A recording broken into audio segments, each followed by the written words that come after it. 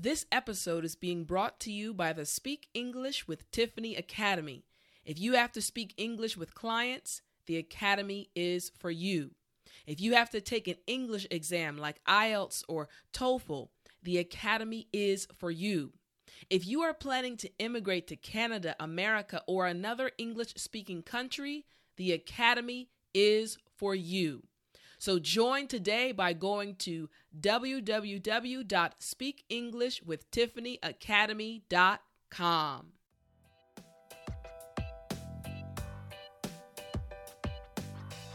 Welcome to the Speak English with Tiffany podcast, a podcast especially created for intermediate and advanced English learners.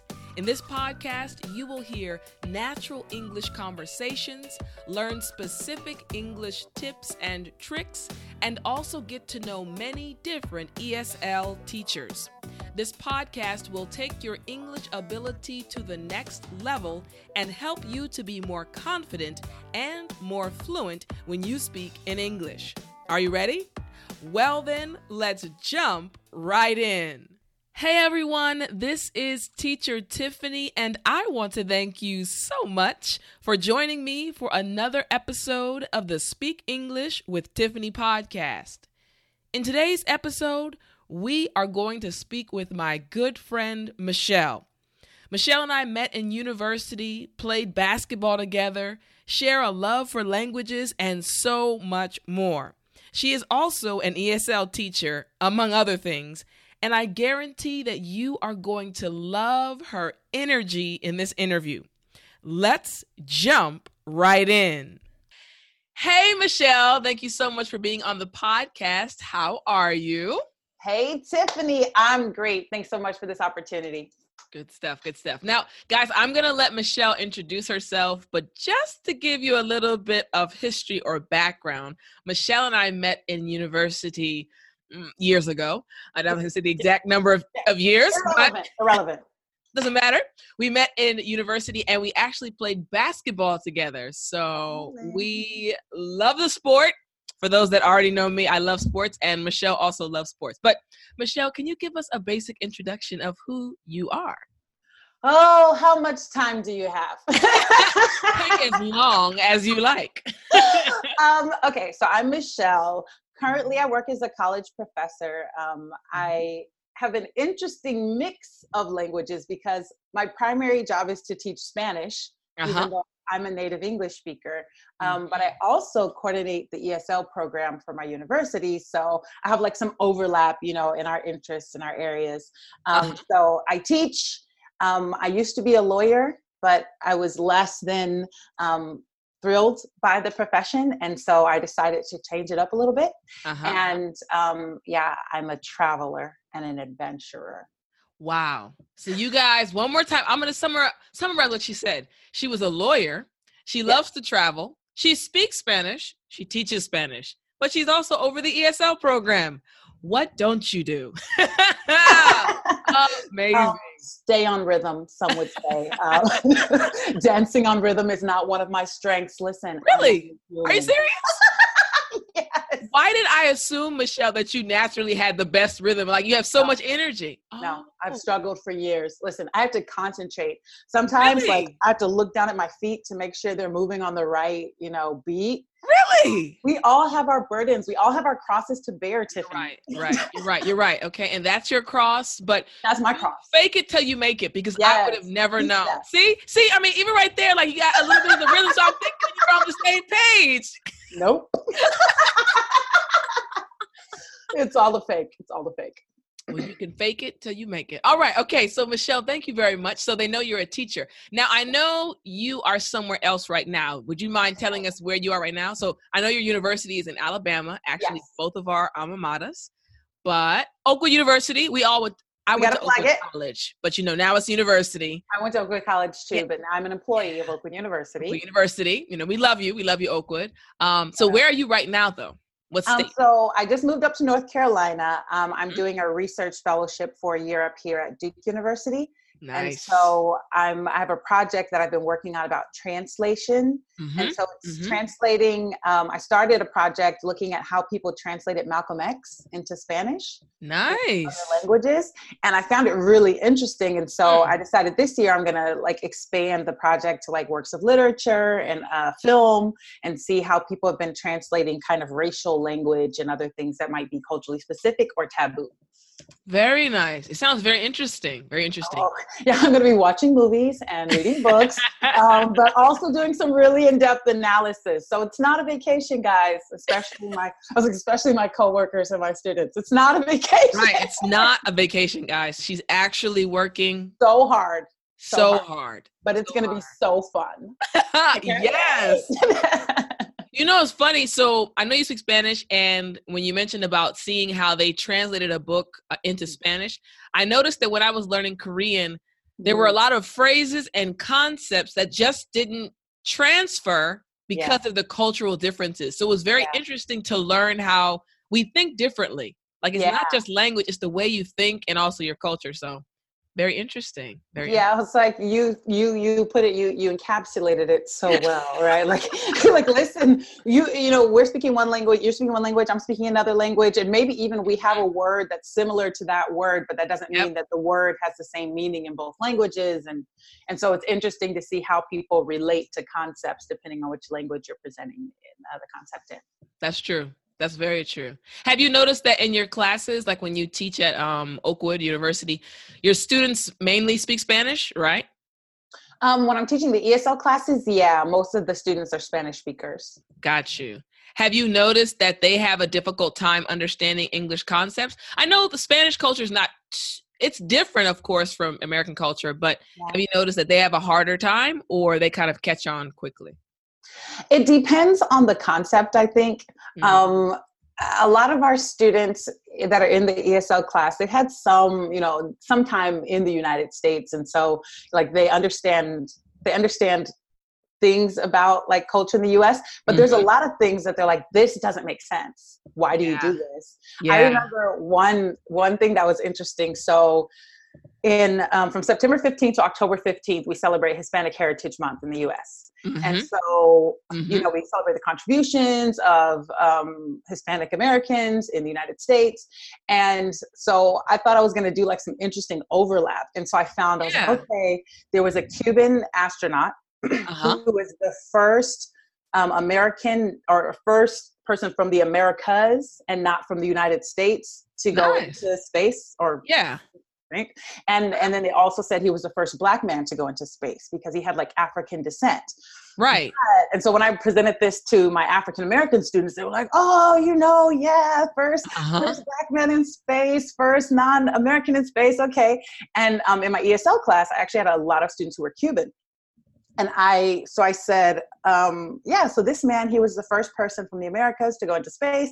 And he was also the first Black person to go into space. And they all had these expressions on their face like that he's not Black. Oh, wow. Because, in the United States, we have this concept of race as like this huge, right? This huge group, right? It's this global category. So if you have any African descent, you can be Black. And it's not the same way in Latin America. So in Cuba, like that guy, he wouldn't be negro, which is their equivalent to Black. He would be something else. And so one of the kids in the class was like, listen, if that guy's Black, I'm Black.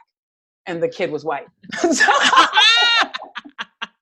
So that was like a concept too. Like, we have words, we have the same word, right? But that doesn't mean they apply to the same thing. And so I think that's one of the things that like students, when they're learning English and they're learning US culture, they might like bump against because they already have an idea that they're coming with from their culture. And so that was something that's interesting. And then Oakwood is a historically Black university. True. Which is an interesting concept, right? And so you have to kind of explain like, what's the context that it, from which this emerged? Why do we have this kind of school for people who are coming from other countries? Wow. Man, you just dropped some serious knowledge bombs on us because it is very true. Like students, I hope you guys understood what she said. And if you didn't, please rewind because there is kind of this idea of Black, white. Like everyone that has a darker skin complexion, you are automatically Black in that category. it's more prevalent in America, that belief, but even in other countries as well, like when they look at people because of their skin complexion. So it's interesting with people that quote unquote do have that skin complexion say, no, I'm not Black, I am whatever their country or their nationality actually is. So very, very interesting. Very, very interesting. Very interesting. Okay. All right. Question number 2. Why did you become an English teacher, and how long have you been an English teacher? I know that you teach Spanish, but you're over the ESL program at Oakwood. So how did that happen? What's it been like? It's a really interesting story, actually, because I didn't know that I was going to become an English teacher. When I first started teaching, I started teaching Spanish because that was my passion. And so I actually, before, it was interesting, I was thinking about this before we started talking. When I was in graduate school, I had just started teaching Spanish. There was someone who wanted me to tutor them in English. And I said, oh, I'm a native English speaker. This will be fine. And so he was a priest at like a local, he was from somewhere in Eastern Europe, but he was working at like the parish in Santa Barbara when I was in grad school. And so he was trying to work on like his English, and he was doing these different verb tenses. And so I remember sitting down with him, and I'm looking in this book, and he's asking me, why do you do this in English? Or why do you say this? I didn't know. I can just tell you that this is what you say. This sounds kind of weird. You can say that if you want. People will understand what you mean. But I didn't have an explanation. Like I didn't know what to tell him because I was a native English speaker. Still am, but me too. Hasn't changed. You know what I'm saying? We're on the same page. Native English speaker, but I didn't have the tools to explain the nuts and bolts and the whys and the hows that were happening in the language. So I think he was the only person I ever tutored in English before. Wow. Over to Oakwood, because with Spanish it was different. Because with Spanish, I learned Spanish in school. So I learned about verb tenses, and I learned about accents. I learned about mood. I learned about vocabulary and what level you should be on if you're beginning and intermediate and advanced. And with English, since it was something that I was kind of born and socialized into, I hadn't followed the same steps. And I mean, I guess full disclosure, I majored in English professional writing when I was in college, but it wasn't English language arts education. And language arts education would have given me the tools, to educate people on language. English professional writing just taught me how to be a great writer. Right. So, people say my own horn. Not for nothing, but English professional writing taught me how to be an amazing writer. Yes. So after that one tutoring experience, it wasn't my goal. But then when I came over to Oakwood, we talked about how they wanted to develop a more robust ESL program. And so as part of that program, they sent several of us, this is going to sound strange, so just bear with me. We needed to complete ESL or TESOL training, right? And so we went to Spain. That's why I said, bear with me. You went to Spain to learn how to be a better English teacher. Correct. Yeah, that makes sense. That's why I said, bear with me. That's why I said, bear with me. Got you. Okay, we'll follow along.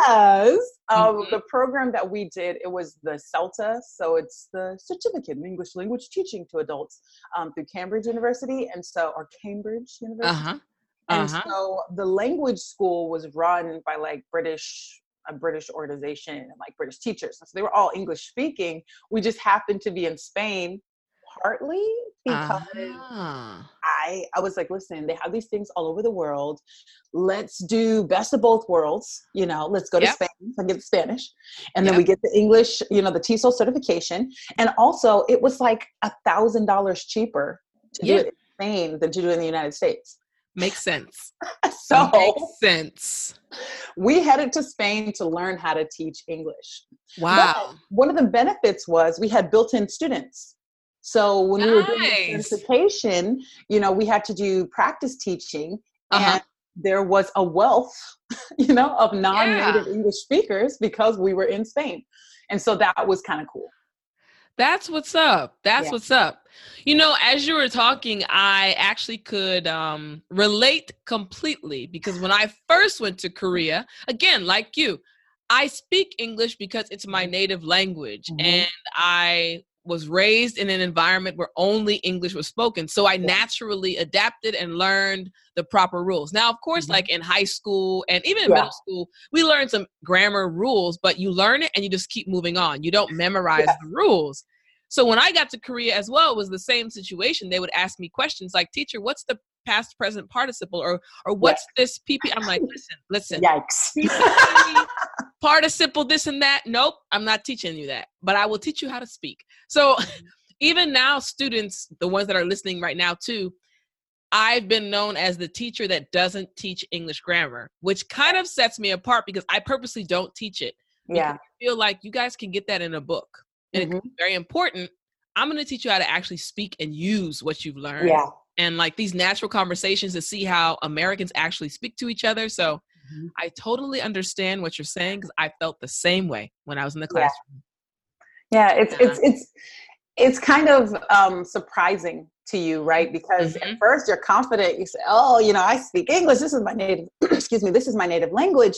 I'm going to be able to school these students. They're going to learn. It's going to be the best." And then when they ask questions like, you know, what's the past participle? It's like, so there are times, to be honest, even though, you know, I toot my own horn, there are times when I'm speaking English and I'm creating one of the perfect tenses and I'm like, what is the participle of this? Like, is it drank or drunk? Is it swam or swum? Like, what is it? Because it doesn't always make sense. Sometimes I have to just, you know, sometimes I do some of those Google searches, just like, what is this? Students, we're telling you our secrets, but it's the truth. There are times when we don't know. Now, honestly, even you guys, I'm talking to the students listening, you guys do the same thing in your own language. There are times when you forget words, forget how to put words together. So, Michelle, when I was in Korea, after I got comfortable with being a teacher and I started loving it, I loved it from the beginning, but like I got comfortable with being okay with saying, hey, I don't know that answer. Let me find it for you. My cell phone.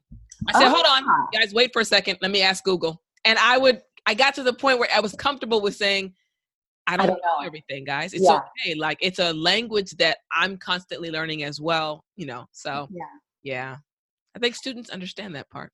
Yeah, I was like, you have to be honest. I think you didn't ask me this question, but I think I'll answer it anyway. What goes into being a language teacher? I think you have to be honest because if you don't know and you pretend that you do know, and then later your students discover that you were wrong, right? Like that kind of undermines what you're doing, what you're trying to do. Exactly. And then at the same time, you're trying to get the students to be honest about what they understand and don't understand and what they're comfortable with and not comfortable with. And if you're not modeling that, then it makes it harder for them to be authentic with you, you know? That's true. Very well stated. We see why you got that writing degree, English writing degree. Professional writing. Now, am I a professional writer? No. But who knows? The world is my oyster. Maybe one day. Maybe one day you'll put those skills to use. But you just did it. You just did it just now. Yes. But I do agree. It's okay to admit and be honest. And I think students do appreciate honesty as opposed to faking it. Okay. Yeah. Well, then now, so you've told us the story. You guys traveled to Spain. Yes. Your certification, the CELTA, right? You went to Cambridge to get Cambridge University. And now you're back. You come back. You're now in Alabama. You've come back to America and you have your first class. Tell me what your first experience was. The first experience, there was a lot of uncertainty. So even though as part of the training program, I had taught, I think, maybe 20 hours of classes while we were over there. And I taught at two different levels. I taught at the A2 level, which for Spanish is, over there for English was pre-intermediate. And I taught at B1, which was like intermediate low. And so, you know, I had some experience, but when we were in the training program, there were specific levels, like the language program gave like entrance examinations, right? To see Mm-hmm. what level the students were on. And so all the students in A2 were at A2 and all the students on B1 were on B1. And so Uh-huh. when I got down to Oakwood, like we were developing the program, right? Uh-huh. And so we didn't have the differentiation of like, oh, this is A2, this is B1, this is B2. And so when I showed up on the first day of class, I had no idea what the students' language proficiency was. So Ah. I was trying to prepare with a lot of unknowns, right? Like I didn't know, Wow. I didn't know if students were going to be coming in and need to know like, good morning. Hi, hello. My How name. how are you? I'm fine, How thank are you. you? And I you. said, I'm fine. How are you?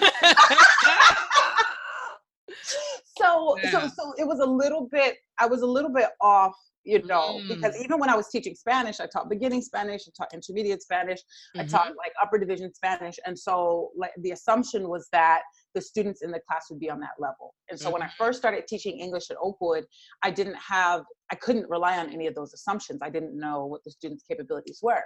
And so Mm-hmm. one of the first things I did on the first day of class was kind of like my version of a placement test. Mm-hmm. And so Uh-huh. I had them write a paragraph. And so I gave them instructions and they had to write a paragraph in English.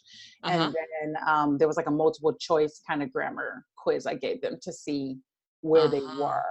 Uh-huh. And so I realized virtually no one was on the good morning. How are you? Like everyone was familiar with those basic greetings and things. Uh-huh. But when it got to forming sentences, right? Like, and a lot of the students knew vocabulary. That was one thing. Mm-hmm. Mm-hmm. But when it came to conjugating verbs and Mm-hmm. forming sentences, Mm-hmm. they were less confident. Mm-hmm. And so at the beginning, I had interacted with the students previously Mm-hmm. and interacted with them in Spanish, and they were fully themselves, big personalities, laughing and joking. And then when we got into the English class, some of those same students were very quiet and reserved and not talking. And I was like, what is going on? Who are you? Yeah. You're not even the same student. And so it was like this difference in like their confidence, right? And being able to express themselves in a different language. So that's one of the hurdles when you're interacting with students who are finding, I guess, their comfort zone in the new Yeah. language. Yeah.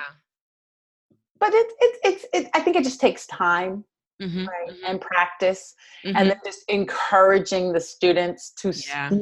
speak, and to try to get them away from translators, because that was something. Because the students are taking other classes, so they take English as a second language, but they're also taking biology and psychology and classes that are taught completely in English. And in those classes, they're using Google Translate. And so they're translating things. And so for ESL class, I was like, if in no other class, you should not have to rely on your translator. Exactly. Right? Yeah. Here. Yeah. So that was one of the things too, trying to build their confidence so that they wouldn't, just immediately try to go to translate the sentence. Yeah. Yeah. Wow. Yeah, I think that's a really important thing as teachers, to try to give our students confidence. Like that confidence can really take you to the next level, to where you actually can show your true colors or your true personality, even in the other language.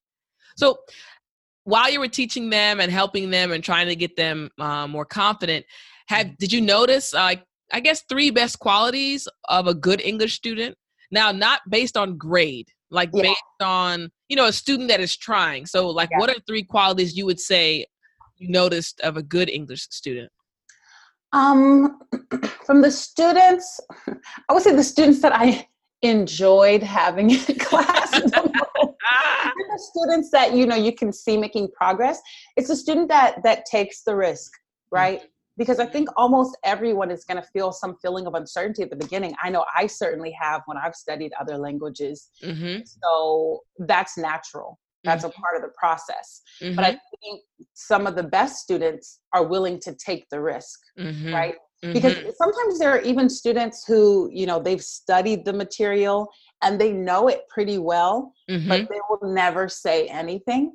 Yeah. And the reason why I think it works better when you take the risk and you speak out loud, it helps the student, you know, because the student gets to understand what's right, what's wrong. Oh, I made this mistake, but now I understand why it's a mistake and I won't make it again. But also the other students in the class learn, because they might have been thinking the same way, and they learn that, okay, this isn't the way to say it, that's the way to say it. True. And so when a student, you know, is speaking, it benefits not only the student, but also the other students in the class.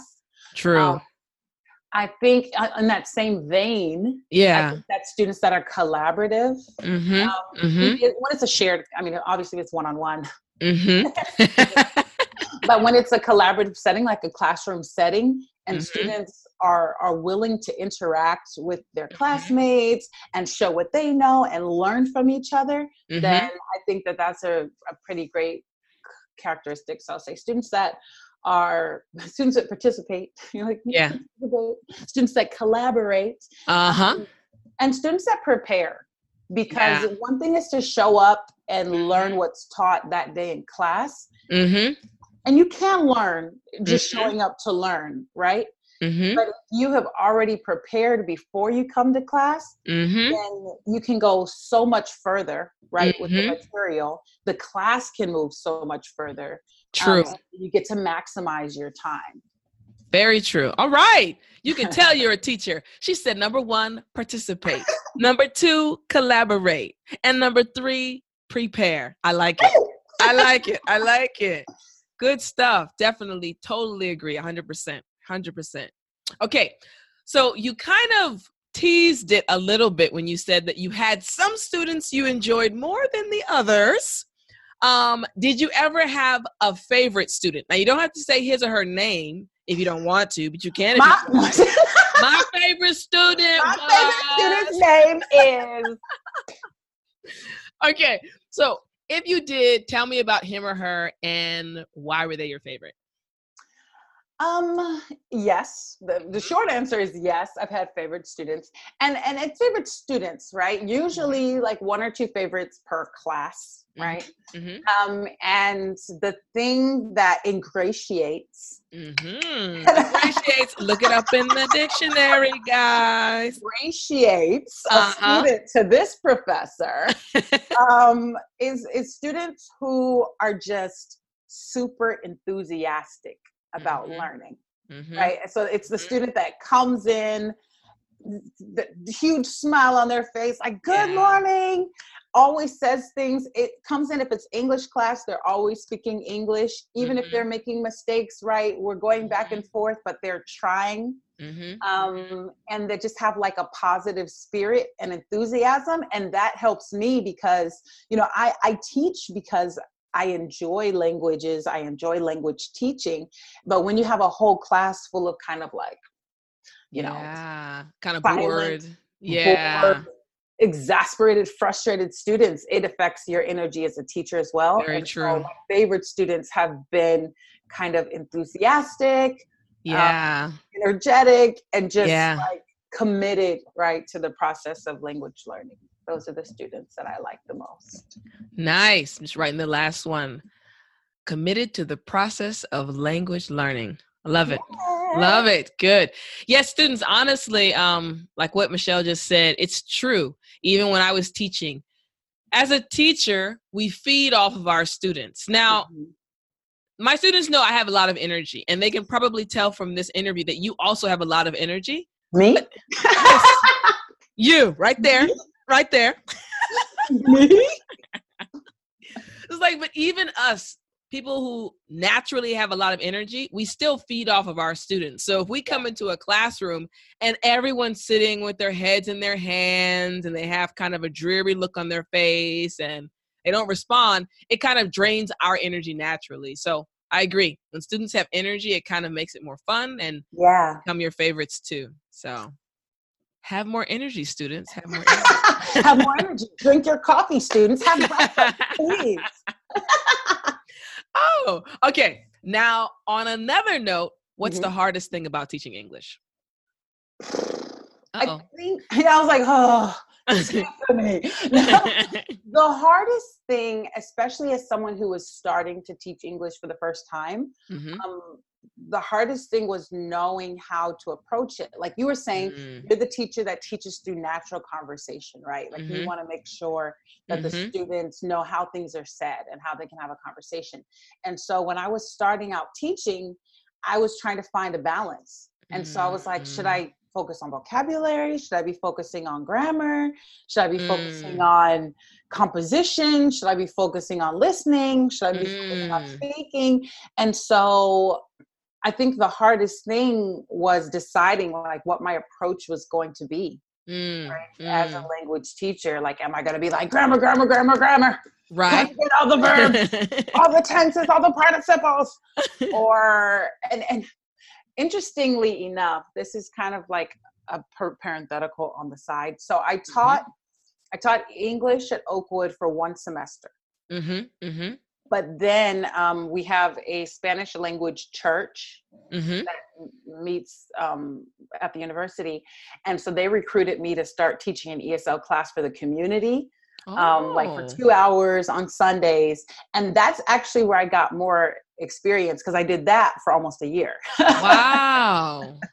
And so with that class, even I was like grammar. And they were like, they were kind of getting the exercises, but still I noticed that it wasn't couldn't speak yet. Conversation skills. Right. And so then like I noticed a shift in my own pedagogy. Like, listen, you guys are getting some advanced English words in this episode. Yes. Continue. I had to adjust my pedagogy so that the students would be able to communicate more. And so we started doing role play exercises, like, oh, you're at a restaurant. And you need to order, and one of you's the waiter, and you have to give the specials. And so like giving them skills that would help them be communicative, but that might also be useful when they're going about daily life in the United States. Yeah. And so the challenge was, figuring out what's going to work for my students, what's going to help them learn, and what's going to be practical here. Because like when I teach Spanish, I don't teach like grammar every class. Like we have a communicative focus, but they have to know grammar because I was like, it's important. It's important, right? Because if you're just saying things with no regard for grammar, native speakers are going to look at you like, are you okay? Like, what's wrong with what are you saying? No? These words, they're all over the place. I recognize these words, but I don't know what they mean together. Right. And I think the difference, so when you're in the United States, I'm teaching English in the United States, I'm teaching Spanish in the United States, and what separates them for me are like the stakes, right? Yeah. Because if a student in the United States doesn't learn Spanish, the stakes for them are different, right? They can still go throughout their daily life. They can accomplish all their tasks. And so sometimes that influences their motivation for learning. And they're just like, listen, the stakes are low. Right. I just need to pass this class with a D and then I can graduate. Exactly. But when I'm teaching people English in the United States, the stakes are a little bit higher because if you learn English, you learn to communicate and to express yourself, that means that things get easier for you, right?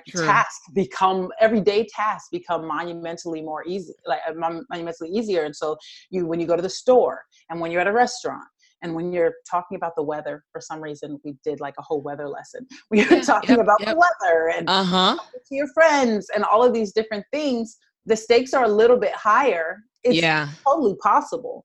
But and so that's what separates like the two for me. Like I understand that in the ESL classes, in the context of teaching English as a second language in the United States, like the stakes are a little bit higher. The students are generally a little bit more motivated. True. Because they need the language skills to be able to accomplish their daily tasks. That's very true. Wow. Okay. Then what do you enjoy most about teaching English? Like I recognize that sometimes it can be difficult to figure out how to actually convey a lesson or convey a point to a student because you're not necessarily sure how they're learning, where their grammar level is. But what do you enjoy most about this entire process? I enjoy seeing the progress that students make. Like when they say a word that I didn't expect. Mm-hmm. Yes. Learn that. Yes. You know, they know an expression or when they remember something. And so I didn't mention this last time. One of the challenges for me of teaching ESL, and this is going to loop back to it's okay. what I enjoy, you know, it's going to come back. The challenges is that when I started teaching ESL, most of my students were Spanish speakers. And since I'm a Spanish speaker, right, one of the challenges was, okay, not just going into a Spanish translation of everything, right?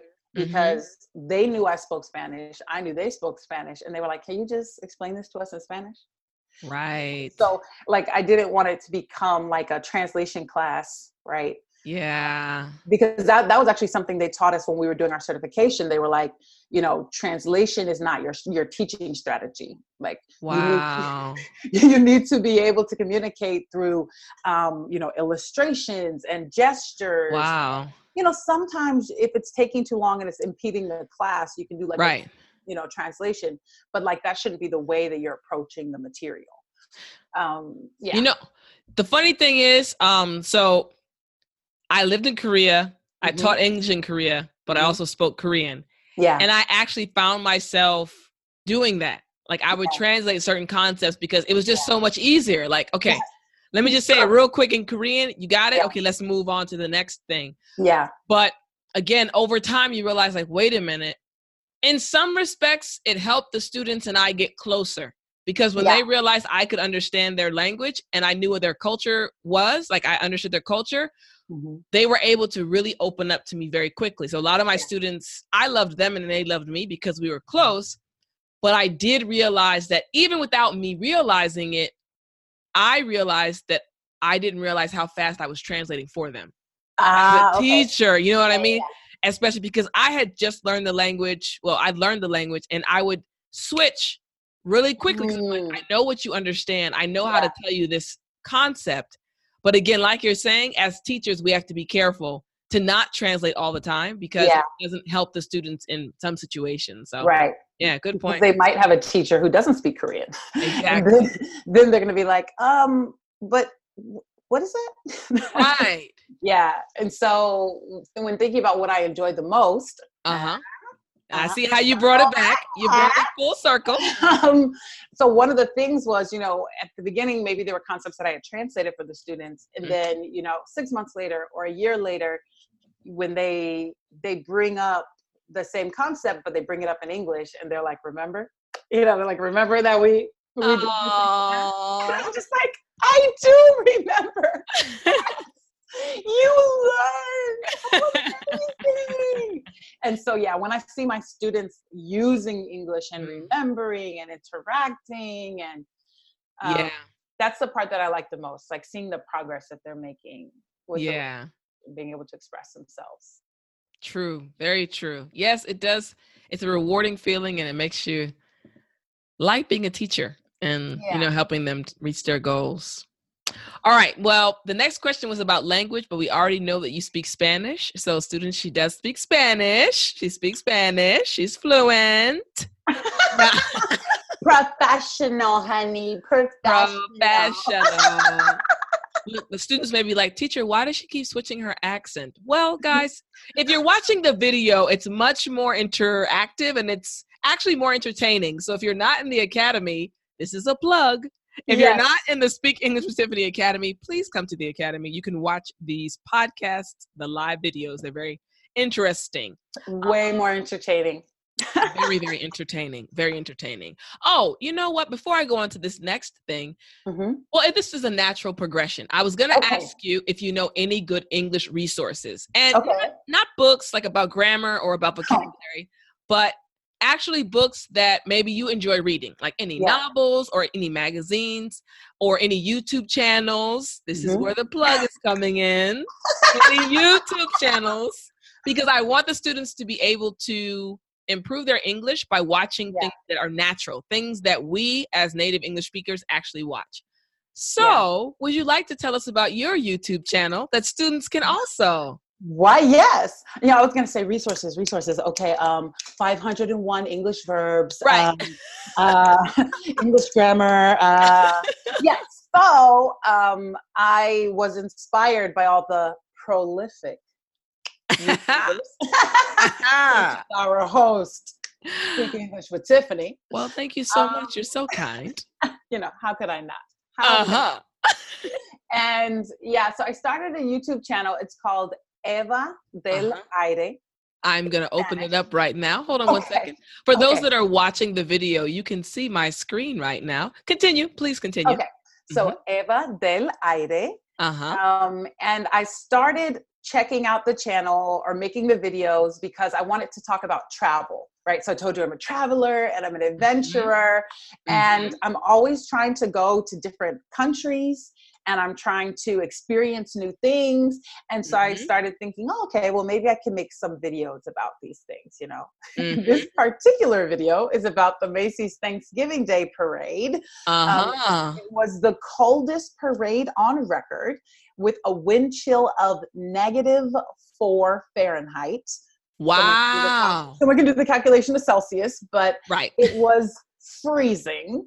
And, just going on an adventure in New York City with one of my friends and going to the parade. And so just trying to do different things that the audience, the tens of subscribers have access to this quality content. So if any of your students would like to be 11 or 12, listen, sign up. Guys, please subscribe to her channel. As you can tell, she has a lot of energy. It's good for you guys to feed off of her energy. You guys can see some adventures that she has gone on. Yes, please subscribe to her channel. Good stuff. Good stuff. Now, tell me one more channel that you follow. Like in your free time, something you like. So I was going to say, free time, one of the channels that I follow, actually, this was one of the inspirations for me starting. My niece. So depending on the age of your students, my niece is 16, right? So they're a little older. Mine are I was like they're in their 20s. Oh, okay.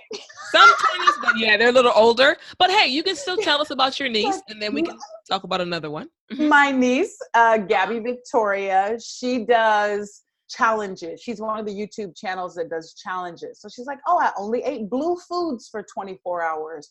Or I took my little brother to the store and I bought him everything he could carry. And this is what I look like getting ready for school in the morning. So there's a lot of, there's a lot of dialogue and content. But if your viewers are more mature, they're probably not into the 16-year-old range. Maybe a little bit older. Maybe a little bit older. Maybe a little bit older. Okay, so this is going to reveal things about my personal tastes, but it's okay. Let us know. So one of the things that I'm usually watching on YouTube is late night talk shows. Okay. So I watch The Late Show with Stephen Colbert. Yes. Because I don't have TV channels at my house. And so usually I just watch the clips when they come out on YouTube. So I watch the monologues. And I very rarely watch him when he's interviewing guests. I usually just watch his monologues. Okay, I'm going to open it up real quick so students can so they can see The Late Show with Stephen Colbert. Now, what do you like the most about him? Is it just his comedy, his sense of humor, or what is it about him you like so much? Yeah, I find him hilarious and also very he gives voice to things that are going on currently, right? So we have things going on politically, we have things going on socially, and he kind of is able to talk about everything that's happening with a dose of humor, but it's also, it's talking about important issues. And so that's part of what I like when I'm watching his monologues. And then, this one. Okay, this is also a late show. So this one's called Late Night with Seth Meyers. And so there's one segment I like watching. I watch his monologues, but the thing I like is called Jokes Seth Can't Tell. Seth can't tell. And so the concept is for a lot of these shows, there's a team of writers. right? And Uh-huh. so there's a team of writers that writes the monologue and the jokes. And so on his show, he has diverse writers. And so he has writers that are women, he has writers that are Black, he has writers that are Latinx, he has writers that are all different backgrounds. And so Uh-huh. sometimes they write jokes that he said as a straight white male, he doesn't feel comfortable delivering. And so Uh-huh. this segment, he gives the setup, but then these two writers, Jenny and Amber, deliver the punchlines. And it is Oh. hilarious. I And mean, I need to check this out. It seems funny. yeah, I think it'll be interesting, like an interesting way to understand language, because it has a lot of puns, right? And like Yeah. punchlines. Yeah. And so you understand like what they're doing with humor and how culture comes into that. So if you have students who are more advanced speakers, this could be a nice way for them to like refine their knowledge of like US humor. Yeah. And this is why I ask these questions. I love to hear other people give their videos they like or other English channels or books, because it really can give the students another world that they can look into. Like they would never find these channels if you hadn't Jokes mentioned Seth them. can't tell. What is this? Who is Seth? And Why can't he tell the jokes? I don't understand. So perfect. Yes, I have these all in the notes. So students, you guys can check out these channels. Really good. Really good. Okay. Last question for you. Okay. Any other advice you would give English learners? Anything at all you can think of as they're on their journey? What would you tell them? Any last comments? I would say dive in head first, right? Push yourself further than you're even comfortable with. Because when you're in your comfort zone, you'll learn, right? And you'll go up right into the edge of that comfort zone. But you'd be amazed to see what you're capable of when you're just even a little bit outside of where you feel comfortable, because you're in a situation where you haven't prepared, right? Nothing has prepared you for this particular situation. And you have to adapt and you have to be resourceful, and that just sharpens your skills that much more. And it enables you to communicate with so many more people in different situations and different places. So jump in. Don't be afraid to make mistakes. The majority of people are kind. Yeah. I choose to believe. I agree. The majority of people are kind. If you make a mistake, half of the people that you speak to half of the people won't acknowledge it because they understand what you mean, and it'll just keep moving. And then the people usually that correct you, it's because they want you to learn. And as long as you have that adaptable spirit, and you take that constructive criticism into stride, it'll push you to keep learning and keep growing and continue to mastery of the English language. Wow. Excellent advice. Excellent advice. My pleasure. Wow. Michelle, thank you so much for taking out some time to talk with us today. We really appreciate you. This has been fantastic. I'm thrilled to have been here today. Good. I'm glad you enjoyed. And hopefully we can have you on again in the future. Sign me up. Good stuff. Good stuff. All right, girl.